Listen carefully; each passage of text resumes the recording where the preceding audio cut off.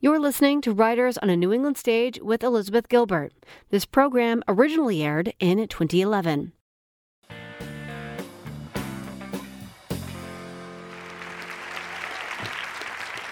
I just have to ask how many people in this room I went to high school with. I know that some of you are here. A man came. That's nice. Did you know what the event was when you came? I'm touched. I hope you feel very welcome. Outnumbered, but welcome. So to start with a little story, I was at JFK Airport not very long ago, and I don't get recognized that often, but when I do it, it's always in airports. I think people associate airplanes with me for some reason, and they put it together. These two women came over to say hi to me, and I don't think they would be offended if I described them as tiny little Italian-American broads, like in their 80s, like little grandmas, little nonnas, right, with like tight perms. And they could have been from Brooklyn, but maybe Queens. I don't know the accents quite enough to discern. But they came up to me, and one of them said, the little tiny older one, she said, honey, I'm sorry, I just got to ask you something. And I said, well, go ahead, what? And she said, do you have something to do with this whole eat, pray, love thing? And I said, yes, I do. I have something to do with that, yeah. And she said, you know, I thought so. I looked at you and I said to my friend, I said, that's that girl. That's that girl who wrote that book based on that movie. It's true. That's who I am. So those of you who are familiar with that movie that I wrote that book based on know that it ended with me and my husband Javier Bardem sailing into this. I had a meal with him in Italy, you know. Well, there were like 20 people there, but I was one of them. I found it difficult to speak. Anyway, me and Javier, Felipe, we end up together in this book, this Brazilian gentleman who I met, and the Eat, Pray, Love ends there, but of course our story didn't end there. And Committed picks up where it left off, which is that we're these two people who live on different continents trying to figure out how to have a life together. And we were very much in love and made all sorts of promises and holy commitments to stay together faithfully, but swore we would never marry under any circumstances because we were both terrified of matrimony for reasons that I'm certain I don't have to explain to anyone who's ever been divorced. And we wouldn't do that to each other. But the Department of Homeland Security had different plans for us. And my sweetie was detained and handcuffed and jailed and thrown out of the country at the Dallas-Fort Worth airport one day. And a nice Homeland Security gentleman named Officer Tom kind of told us that we had to get married. It was a shotgun wedding with the INS holding the shotgun. And we had to leave the country for 10 months. And during that time, we traveled through Southeast Asia. And a lot of the book is about the whole book is about my efforts to try to make peace with the institution of marriage and resolve all my fears and questions about it and look at it from every possible angle and talk to everyone I met about it. Because that's how I relax. So I'm going to read you a little scene that takes place in northern Laos, in the beautiful city of Luang Prabang, Laos. This is a place where we stayed for a few weeks, and I used to go to the internet cafe every day to check on our legal proceedings back home. And I would sit next to monks, because the town is a haven. It's a religious community, and it's full of young Buddhist monks, and they're always in there playing video games. It's great. So this is a scene. It begins here. So as I was sitting there alone in the internet cafe one hot afternoon in Luang Prabang, staring at my flickering computer screen, a thin teenage novice monk suddenly sat down at a computer next to me, balancing his skinny bottom lightly on the edge of a hard wooden chair. He was so close that I could see the faint hairs on his thin, pale brown arms. Our workstations were so near to each other that I could also see his computer screen quite clearly. After a spell, I glanced over to get a sense of what he was working on, and I realized that the boy was reading a love letter. Actually, he was reading a love email, which I quickly gleaned was from somebody named Carla, who was not Laotian and who wrote in comfortable colloquial English, so she was American maybe, or British or Australian. One sentence on the boy's computer screen popped out at me. I still long for you as my lover. which snapped me from my reverie. Dear God, what was I doing reading someone's private correspondence, a monk's no less? And over his shoulder, I pulled my eyes away, ashamed of myself. This was none of my business. I returned my attention to my listings on the computer, though naturally I found it a tad difficult to focus on my tasks anymore because, come on, who the hell is Carla? And how had a young Western woman and a teenage Laotian monk met in the first place? How old was she? And when she wrote, I still long for you as my lover, had she meant I want you hypothetically as my lover, or had this relationship consummated itself, and was she now cherishing a memory of shared physical passion? If Carla and the monk had consummated their love affair, how? When? At the monastery? And what would become of them now? Was this boy going to give up his vows and move to Australia or Britain or Canada or Memphis? Would Carla relocate to Laos? Would they ever see each other again? Would he be defrocked? Is that what you even call it in Buddhism? Was this love affair going to ruin his life, or hers, or both? The boy stared at his computer screen in rapt silence, studying his love letter with such concentration that he had no awareness whatsoever of me sitting beside him, worrying silently about his future. The monk did not type out a response to Carla, or at least not that afternoon. He read the letter a few more times, as carefully as though he were studying religious text. Then he sat for a long while in silence, hands resting lightly on his lap, eyes closed, as though in meditation. Finally, he took action. He printed out the email. He read Carla's words once more, this time on paper. He folded the note with tenderness, as though he were folding an origami crane, and tucked it away somewhere inside his orange robes. And then this beautiful, almost child of a young man disconnected from the internet and walked out into the cafe, into the searing heat of this ancient river town. I stood up after a moment and followed him outside unnoticed. I watched as he walked up the street, moving slowly in the direction of the central temple on the hill. Soon enough, a young group of monks came walking by, gradually overtaking him, and Carla's monk quietly joined their ranks, disappearing into the crowd of slim young novices, like an orange fish vanishing into a school of its duplicate brothers. I immediately lost track of him. But clearly, these boys, though they looked all the same, were not all the same. Only one of those young Laotian monks had a love letter from a woman named Carla, folded and hidden somewhere in his robes. And as crazy as the whole thing seemed, and as dangerous a game as he was playing here, I could not help but feel a little excited for the kid. Whatever the outcome, something was happening to him. The Buddha taught that all human suffering is rooted in desire, and don't we all know this to be true? Any of us who have ever desired something and then didn't get it, or worse, got it and subsequently lost it, know full well the suffering of which the Buddha spoke. Desiring another person is perhaps the most risky endeavor of all. As soon as you want somebody, really want him, it is as though you have taken a surgical needle and sutured your happiness to the skin of that person, so that any separation will now cause you a lacerating injury. All you know is that you must obtain the object of your desire by any means necessary, and then never be parted. All you can think about is your beloved. Lost in such primal urgency, you no longer completely own yourself. You have become an indentured servant to your longings. The problem is we are all full of desire. It's the hallmark of our emotional existence, and it can lead to our downfall and to the downfall of others. In the most famous treatise on desire ever written, the Symposium, Plato describes a famous dinner party during which the playwright Aristophanes lays out the mythical story of why we humans have such a deep longing for union with each other, and why these acts of union can sometimes be so unsatisfying and even destructive. Once upon a time, Aristophanes relates, there were gods in the heavens and humans down on earth, but we humans did not look the way we did today. Instead, we each had 2 heads and 4 legs and 4 arms, a perfect melding, in other words, of 2 people joined together, seamlessly united into one being.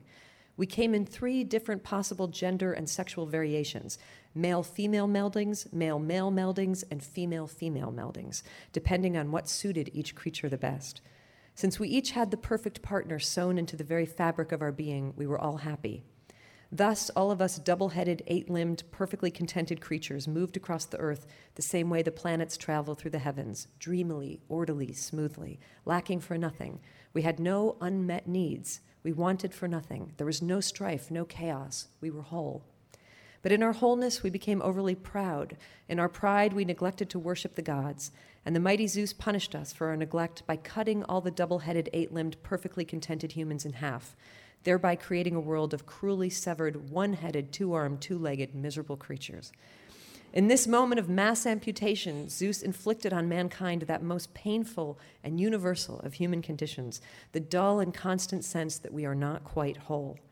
For the rest of time, humans would be born sensing that there was some missing part, a lost half, which we love almost more than we love ourselves, and that this missing part was out there someplace, spinning through the universe in the form of another being. We would also be born believing that if we only searched relentlessly enough, we would someday find that vanished half, that other soul. This is the singular fantasy of human intimacy, that 1 + 1 will somehow, someday, equal 1. But Aristophanes warned that this dream of completion through love is impossible. We're too broken as a species to ever entirely mend ourselves through simple union. So the loneliness continues, which causes us to mate with the wrong people over and over again, seeking perfected union. We may even believe at times that we have found our other half, but it is more likely that all we have found is somebody else who is searching for his other half, somebody who is equally desperate to believe that he has found that completion in us. This is how infatuation begins. And infatuation is the most perilous aspect of human desire, leading to what psychologists call intrusive thinking, that famously distracted state in which you cannot concentrate on anything other than the object of your obsession.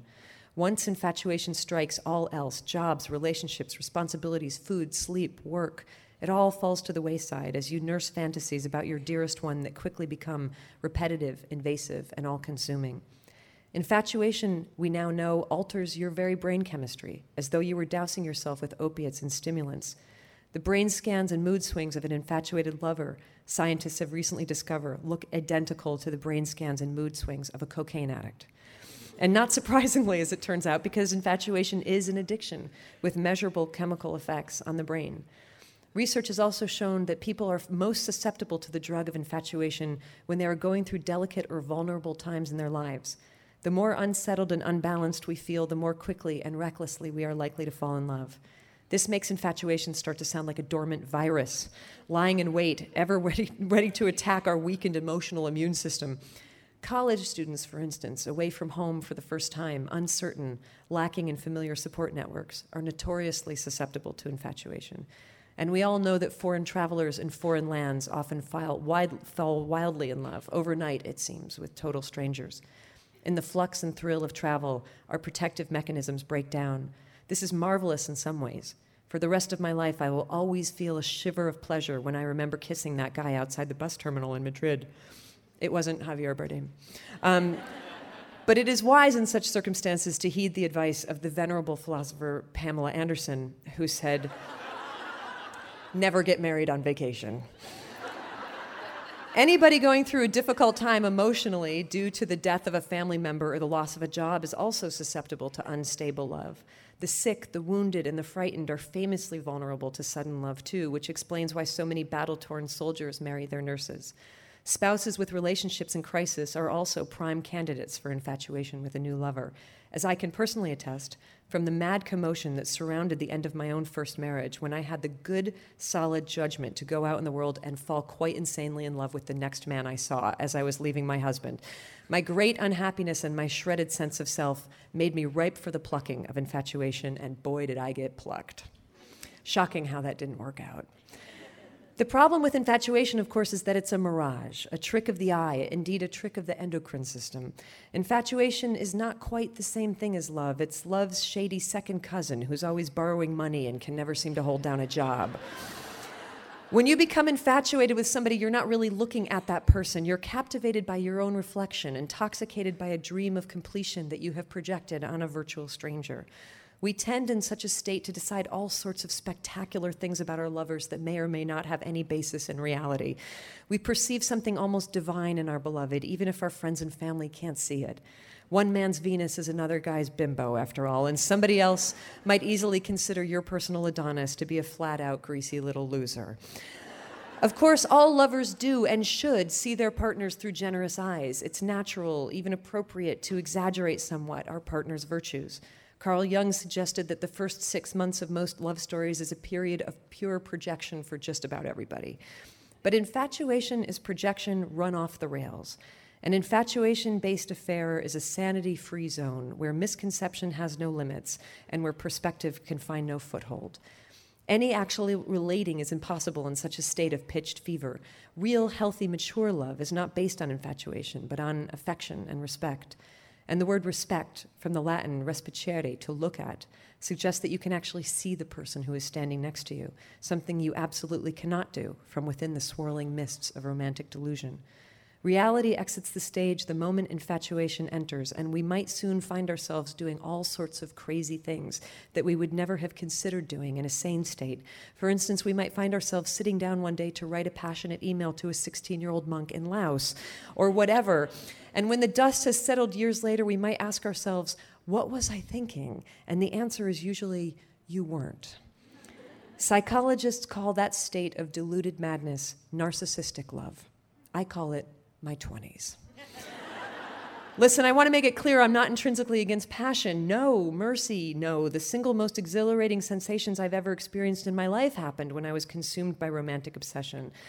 As painfully as those experiences may have turned out in the end, and they did always turn out painfully for me, I would hate to see somebody go through an entire lifetime never knowing what it feels like to morph euphorically into another person's being. So when I say that I'm sort of excited for the monk and Carla, that's what I'm talking about. I'm glad they have the opportunity to taste that narcotic bliss, but I'm also really, really glad it's not me. Because here is something I know for certain about myself as I approach the age of 40. I can no longer do infatuation. It kills me. It puts me through the wood chipper. While I know there must be some couples out there whose love stories began with a bonfire of obsession and then mellowed safely over the years into the embers of a long, healthy relationship, I have never learned that trick. For me, infatuation has only ever done one thing. It destroys, and fast. But I loved the high of infatuation in my youth, and so I made a habit of it. By habit here, I mean exactly the same thing that any heroin addict means when he speaks of his habit, a mild word for an unmanageable compulsion. I sought passion everywhere. I freebased it. I became the kind of girl whom Grace Paley was surely thinking about when she described a character who always needed a man in her life, even when it might have appeared that she already had one. Falling in love at first sight became a particular specialty of mine in my late teens and early 20s. I could do it upwards of 4 times a year. There were occasions when I made myself so sick over romance that I lost whole chunks of my life to it, losing so much sleep and so much sanity that parts of the process start to look, in retrospect, like an alcoholic blackout, except without the alcohol. Should such a young lady have gotten engaged at the age of 23? Wisdom and prudence might have suggested not, but I did not invite wisdom or prudence to my first wedding. In my defense, nor were they guests of the groom. I was a careless girl back then, in every possible way. I once read a newspaper article about a man who caused thousands of acres of forest to burn down because he drove all day through a national park with his muffler dragging, causing explosive sparks to leap into the dry underbrush and set a new fire every few hundred feet. Other motorists along the way kept honking and waving and trying to alert the guy's attention to the damage he was doing, but he was so happily listening to his radio that he didn't notice the catastrophe he had set in motion. That was me in my youth. Only when I reached my early 30s, only once my ex-husband and I had wrecked our marriage for good, only once my life had been utterly disrupted, as well as the lives of a few nice men, a few not nice men, a handful of innocent bystanders and such, did I finally stop the car. I got out, looked around at the charred landscape, blinked a bit, and said, "You don't mean to suggest that any of this mess might have something to do with me?" Then came the depression. The Quaker teacher Parker Palmer said once of his own life that depression was a friend sent to save him from the exaggerated elevations of false euphoria he had been manufacturing forever. Depression pushed him down to earth, he said, back down to a level where it might finally be safe for him to walk and stand in reality. I too needed to be hauled down to the real after years spent artificially hoisting myself aloft with one thoughtless passion after another. I've come to see my season of depression too as having been essential, if sorrowful. I used that time alone to study myself, to truthfully answer painful questions, and with the help of a patient therapist to work out the origins of my more destructive behaviors.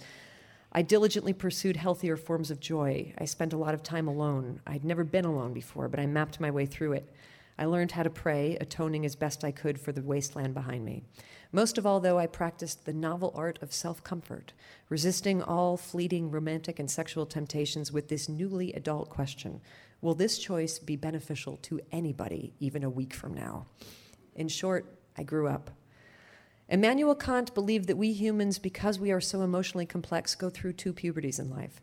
The first is when our bodies become mature enough for sex. The second is when our minds become mature enough for sex. And the two events are often separated by many, many years. Though I do wonder if perhaps our emotional maturity comes to us only through the experience and lessons and disasters of our youthful romantic failures. To ask a 20-year-old girl to automatically somehow know things about life that most 40-year-old women needed decades to understand is expecting an awful lot of wisdom from a very young person. Maybe we must all go through the anguish and errors of a first puberty, in other words, before any of us can ascend to the second one. Anyway, long into my experiment with solitude and self-accountability, I met Felipe. He was kind and loyal and attentive, and we took it slow. This was not teen love, nor was it puppy love or last day of summer camp love.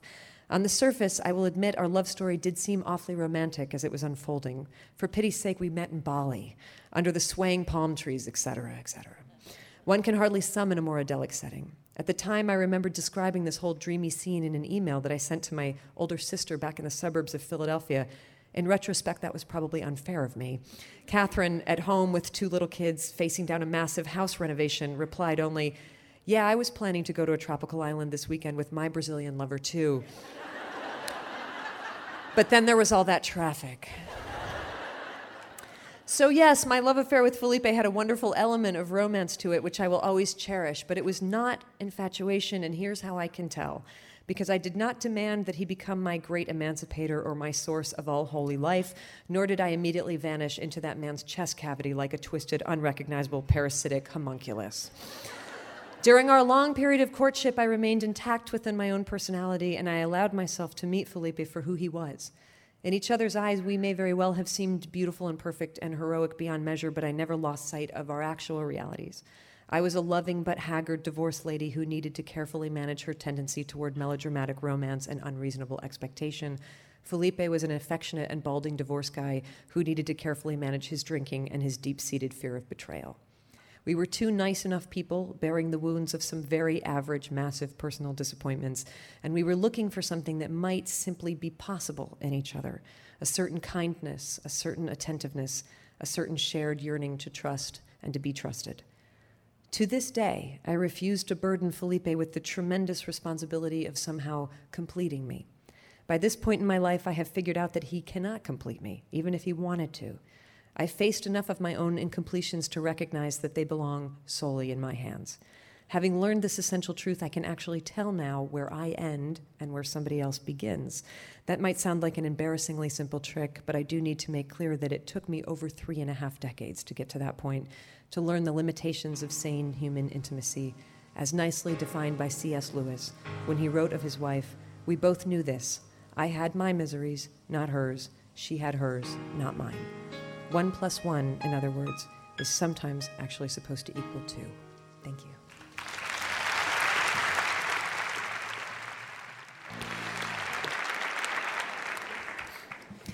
You know, I went back and read your books in preparation for this and watched your TED Talk on YouTube. But I'm going to begin with the question that everybody really wants to know, which is, were you happy with the choice of Julia Roberts playing you in Eat, Pray, Love?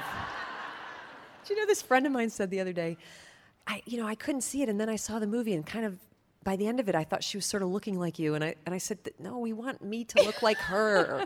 It's the wrong way. We don't want her. I was delighted with it, and I mean, it's hard to even know how to answer that question because it makes you sound like, yes, I thought that was perfect casting for Julia Roberts to be.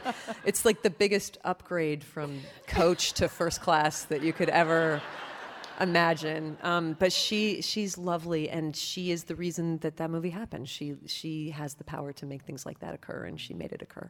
You know, when you were talking about Officer Tom and his colleagues at Homeland Security, I just thought, if you and Felipe had been separated, that would have been a disaster for $7 million. You know, Officer Tom had no idea. He was very sweet, Felipe. At the beginning of the relationship, he said, after the book came out, he said, you got to stay with me at least till it's out in paperback, or people are going to be really upset. And then he keeps adding, he's like, yeah, stay with me until the movie's out, because otherwise it's not going to look good. And it's, and now I've managed to convince him that I think I'm just going to stick around. Keep the franchise rolling. So many people are watching your relationship. So many people were curious about what was going to happen next. I wonder how you, as a writer, could pull yourself away from, to a safe enough distance to write unself-consciously about your relationship. It was tricky, and the first draft of Committed is a 500-page disaster that's under my bed in a box. And the reason that it was a disaster is because I couldn't figure out how to do that. And I think there's so many ways in which I'm lucky about when Eat, Pray, Love happened, that sort of success happened on my fourth book, not my first, because I think it would be really debilitating then, because you would just think you could never possibly write again. It happened when I was closer to 40 than 20, or else I would have been getting out of limousines with no underwear, without a doubt, if I had gotten famous at that age. And, timing was good, but it was still hard, and I'm a pleaser. I like to make people happy, and I was faced with this question of how do you make millions of readers happy, and I tried to write a book that would, and it was so pandery and vacant, the first draft of it. And it wasn't until I narrowed down my circle of who I was writing to a handful of the women who I've known my whole life, who I'm closest to, the women who I sit and drink wine with and talk about this stuff with, and I just blocked out everybody else, and I wrote the book for them with the hope that other people are also having these conversations, and there'll be something familiar and intimate in it for others as well. Yeah. Well, a listener asked, has writing about the relationship so much changed the relationship? I would say for the better in terms of Committed. I mean, the because other, he's being watched? Those Brazilians. No, I think actually he's not being watched because he's such a private person, and even the changing of his name has been another layer of privacy, and I feel like he's this ballast in our relationship and hasn't sought any sort of spotlight around this, and didn't go on Oprah and didn't go even to the movie premiere, is so supportive and so loving, but just wisely said, I think it's best if one of us just holds the normal life safe, and you go out and do that and then come home. And but actually this book I think helped our marriage a lot, because I shudder to think that I would have entered it without doing this much thinking, and there's no way I would have done this much thinking without having written about it. And we kind of, I read it to him as I was going. All the research that I was doing, I filtered through him and with him, and it's really the story of our collective attempt to make sense of this. And in this regard, I don't think there's anything particularly special about us. I think we're a pretty representative couple going into a second relationship after the failures of the first. So I think it's more like we're the avatars for everybody's questions. But also an incredibly self-aware couple from the sounds of it. I mean, you say, even for you and Felipe, I recognize that there is always the possibility of another divorce because I love Felipe. Yeah. So you can choose, you can unchoose. Tell us a little bit about the cost of choice. This is something that I think is probably the most fascinating thing I learned when I was studying the history of marriage, that when you make love the currency of marriage, divorce rates immediately skyrocket.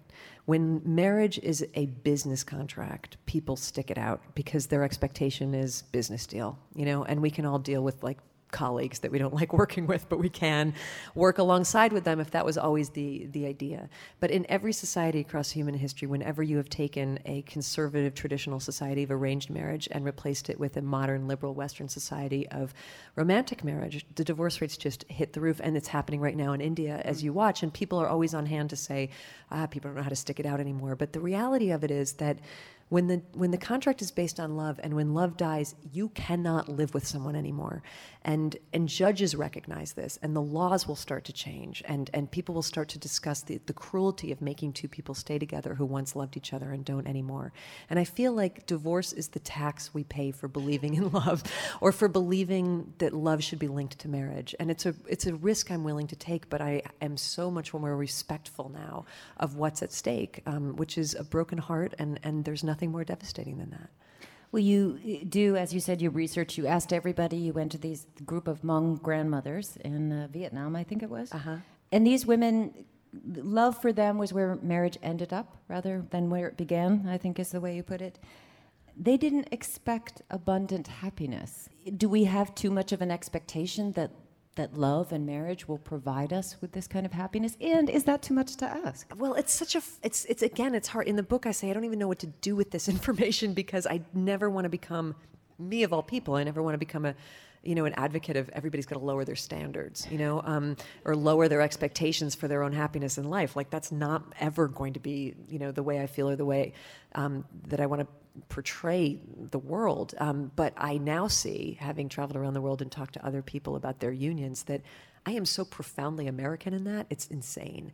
You know, like you could do like a DNA test on my feelings about marriage and identify exactly when and where I was born, you know? Like it's like you can see the rings on the tree. Like I came from an educated, you know, liberal post-feminist society, and I have these huge expectations. And I don't know if they need to be lowered, but I think they need to be managed, and they certainly need to be expected. And Americans, more than anyone else in the world, have overburdened the expectations of what they think somebody should provide for them.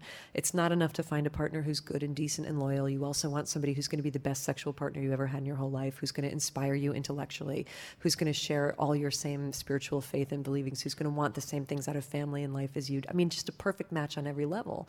And we live in a society where we're used to kind of getting what we want. We want it in blue, and we want it tomorrow, and we want 3 of them, you know, and it doesn't necessarily cross apply. And I think, while I have no nostalgia for arranged marriage and I have no nostalgia for the patriarchy, I do think there is something interesting about the idea that other people have different ideas about this, and they approach sometimes marriage as the notion that you find somebody who shares your basic values. And then love is not something that you discover, it's something that you create together. It's something that you build slowly over time, and that you might end up at the end of your life a lot closer than you were at the beginning. Part of your research was also within your own family, speaking to your mother and your grandmother, Maud. Please tell us a little bit about her. She just sounds fabulous. Oh, I'm lucky enough to have a 96-year-old grandmother who is lucid and brilliant, and I went and talked to her about marriage. I feel like it was important for me to really go 3D on this, to kind of go 3 generations deep, and I'm lucky enough to be able to do that in my family. And it was mind-blowing and eye-opening to get her to open up about her life. My grandmother was born in Minnesota during the Depression, and she was born in a blizzard, and she had a severe cleft palate deformation, and the family wasn't able to dig out and get her to surgery for, I think it was 6 months, that they fed her through a tube on this farm in 1916 and kept her alive. And she had this deformity, and she had this speech impediment, and, you know, right in the middle of the face, a great deal of scarring, and so she was incredibly insecure and had been told her whole life that she would never marry. And in that sort of insensitivity that people used to have, like, yeah, she's the one who'll never marry. And the benefit of that is that she was allowed to become educated. And she was the only one in her family who finished high school, while all her cousins and sisters were married at 16 and pregnant at 16 and a half. She got an education, she had a job, she had autonomy, she had her own place that she lived in her early 20s, and she had money and savings. And the story that she always told me was about this coat that she had, that she bought with her savings, that was this wine-colored coat with a fur collar that she bought for like $7 or some astronomical amount of money. And it was the most beautiful thing she ever owned. And ultimately, she did end up getting married. She married my grandfather, who was a very rough farmer, and he took her out of town and put her back on an impoverished farm, and she had 8 kids and was never had anything again the rest of her life until basically 1978. And but she told me that when her first daughter was born, they had nothing for her, and so she cut up her coat and made a Christmas outfit for her daughter out of it, which is, on one hand, so inspirationally loving, and on the other hand, exactly the story of what so many women in my family and so many other people's families have done with their dreams of themselves, is that you have it for a while, and then you cut it up and sew it into something and give it away to the people who you're taking care of. And it was interesting too, when I asked her what the happiest time in her life was, I thought she would say those single years when she was making money and living on her own, but she said those early years of marriage on the farm where they had nothing. And I said, why? And she said, because I never dreamed that anyone would marry me. And I was so happy and I was so fulfilled. And then right after that, she said to me, but now that you've met this nice man, you're not going to get married and have kids and stop writing books, are you? So there's this message of, this intergenerational, like, I'm proud of what I did. I'm proud of how I took care of these people. Don't do it.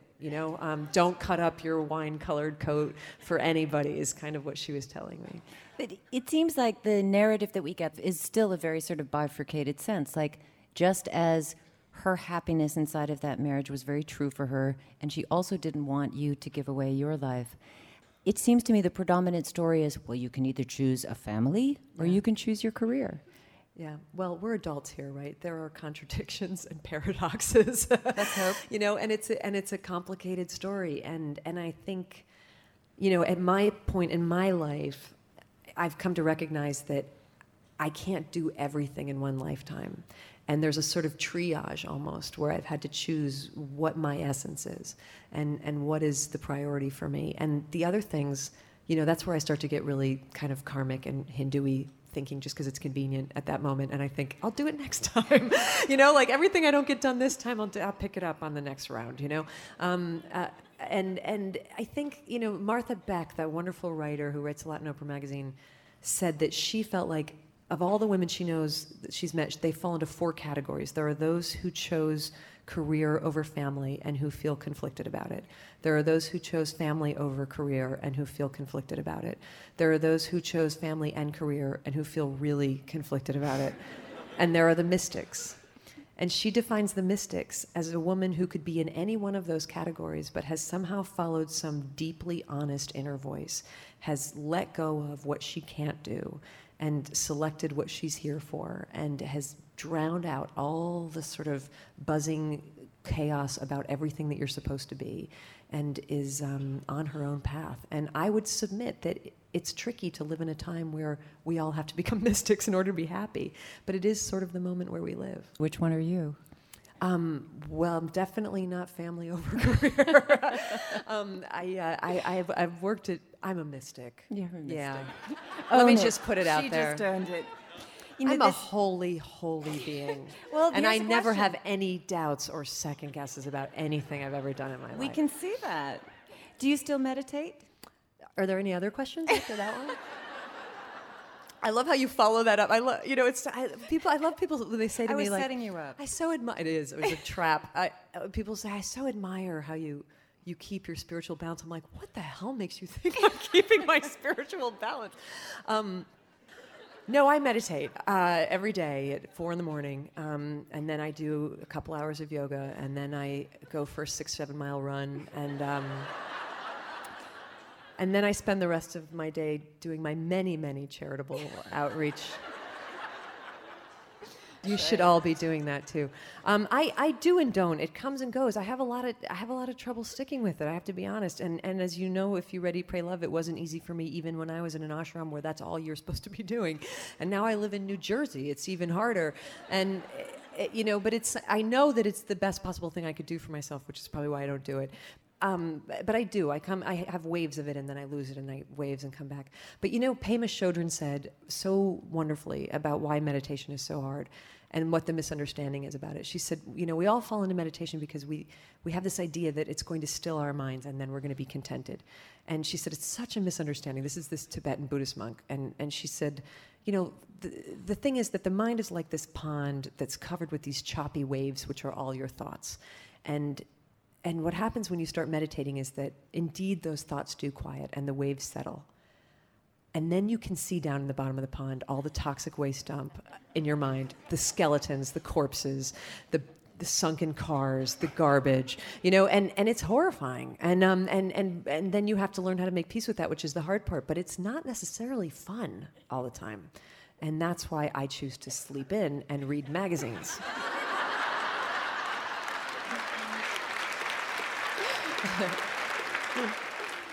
There are a lot of people asking for advice, but this one is the most touching. Oh, dear. We're getting married Wednesday. What advice can you give us? Oh, my goodness. Enjoy each other.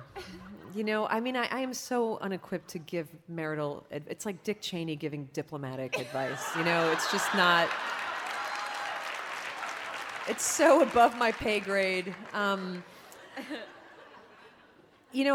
I can say is that you probably think you have a 50-50 chance of divorce because you've heard that horrible statistic. And I just want to say something that I found very reassuring, which is that those numbers are very skewed by age. And dear reader, if you are not under the age of 24, you are probably going to stay married to that person forever. The reason we have such high divorce rates in this country is because people get married too young. And then it doesn't work out. Who would have thought? So if you are under the age of 24, you'll be, of course, one of those very small percentage of people who stays happily married forever. And I wish you many, many blessings. Well, just as people may have been emboldened to leave bad marriages after reading Eat, Pray, Love, have you heard from people who've decided to jump the broom after reading Commit? I haven't. That's alarming. No, what I have found is that maybe they're just too scared. I liked one thing that my British publisher said when she read the manuscript and it circulated around her office, and she said, everyone here who's in their early 20s is so terrified of marriage now after reading your book, and everyone who's in their 30s, 40s, and 50s is so encouraged. And I thought, good. If my book has done nothing other than to scare young people and give hope to old people, I'm so glad. Because there is really hopeful. That's where all the good stuff happens, is when you're older. So what was the question? I don't even remember. What was the question? Have people decided to get married? I haven't heard that, but I have heard people giving the book to people who are getting married, and passing it around, and giving it to people who have recently been divorced, or who are wondering about these same questions that I wonder about, because it turns out that all my personal demons are in fact completely universal. Nothing original in what I wonder. Well, people did assimilate the story as if it were their own. There are some Eat, Pray, Love tours now, and you may know in Bali. There's a fragrance too. Is there? There is. Wow, that makes me very curious. Do you like it? It's actually well. Which one? Because there's Eat, Eat, Pray, and Love. Yeah. Oh, what does eat smell like? Pasta Calzone. boiling? I don't know.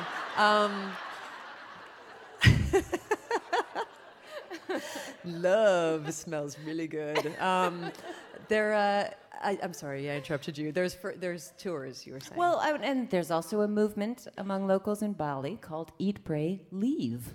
I'm just wondering. Oh my God! I'm sorry to. Actually, you know what? I hate to correct you, but I did hear that, and it's even funnier than that. It's Eat, Pay, Leave. Oh, good. It's all the restaurants. That's have it even up there, better. which I think is kind of. Well, fun. what are some of the unintended consequences of this book? You mean in terms of destroying Balinese culture and stuff like that? Yeah, I can't take that on. I'm not taking that on. No, I'm not taking that on. I mean that people want your experience, and I'm just wondering for you, as a writer, as a person, they're placing you in a very powerful position, and I just wonder how that feels for you. It's a position I won't take on. I think that's probably if there's a tension in that dynamic, it's that I just won't be that. That's why I don't have a TV show or a blog, and I don't tweet. I can't even say tweet without being embarrassed. I accidentally, when I said something before about my struggle being similar to everybody else's, I wrote this book because I absolutely had to write my way through something that was the most anguishing experience of my life. And all through it, I thought, I am alone with this. I am the only person who worries about these things, thinks about these things, wants these things, fears these things. And no offense to me, but it turns out like 10 million other people feel exactly the same way. And those people needed that book, and they have taken it on, and they are welcome to it. It doesn't belong to me anymore. I don't feel any sense of connection. They can make fragrances and tours out of it if they want. They can be mad at it. They can do whatever they want with it. It doesn't have a lot to do with me, though, at this point, if that makes sense in any way. Do people think they know you? Well, they kind of do if they read these two books. They have reason to think that they do. I mean, with Eat, Pray, Love, they know me from 8 years ago, which is a very different person from who I am now. But they don't know anything that I didn't reveal with a lot of care. I think people have said to me, don't you feel like it was overexposing? But by contemporary American standards, I'm essentially a hermit. I'm not out there in the world. I'm out there in these two books that I wrote over the course of 9 years, where each word was very carefully chosen and very carefully edited and very carefully polished. And there was nothing sort of barfingly reflexive about it, right? It was really, in the same way that all my books have been very carefully presented objects. And I feel comfortable. I wouldn't put anything in there if it was anything I didn't want somebody to know about me. And I'm also not a very private person.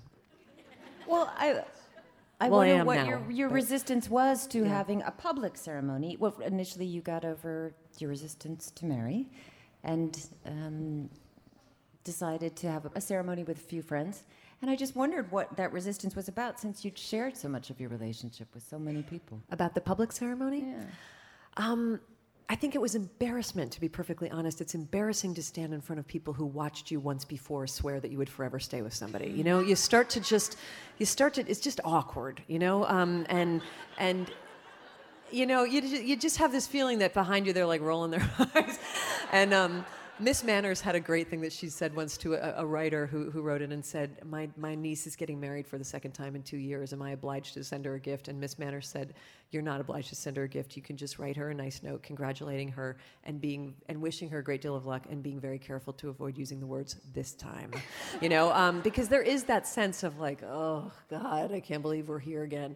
But I did have a small ceremony with our close family and friends, mostly so that my niece, Mimi, who was 9 at the time, would take the word uncle for my husband out of air quotes and actually recognize that it was a legitimate relationship. You know, kids are such hall monitors, and she never liked the fact that we were living together and not married. It freaked her out. She wanted to see that settled. So it was really mostly for Mimi and for Officer Tom at the Homeland Security Department. So we read your anguish about this and your ambivalence, and then you did decide to get married, and you kind of vow to have a wifeless marriage, you know, that no one's going to have to play the wife in this marriage. Mm-hmm. So how's it going, your wifeless, slowed down marriage? It's going really well, and I think that literally the day after our wedding, I woke up and I was sort of patting myself down like someone who just survived a firing squad. Honestly, I was like, this is okay? Oh, all my limbs, you know, and it turned out that, you know, there's a lovely psychological theory that says the thing that we are most afraid of is the thing that already happened. And I realized that so much of my fear about getting married was just reliving the trauma of having been divorced. And once I settled in with this person, it's been very, very, very lovely and nice, and we're kind to each other. And he cooks dinner and cleans up while he's cooking. What am I going to say? He's wonderful. Please join me in thanking Elizabeth Gilbert. Thank you.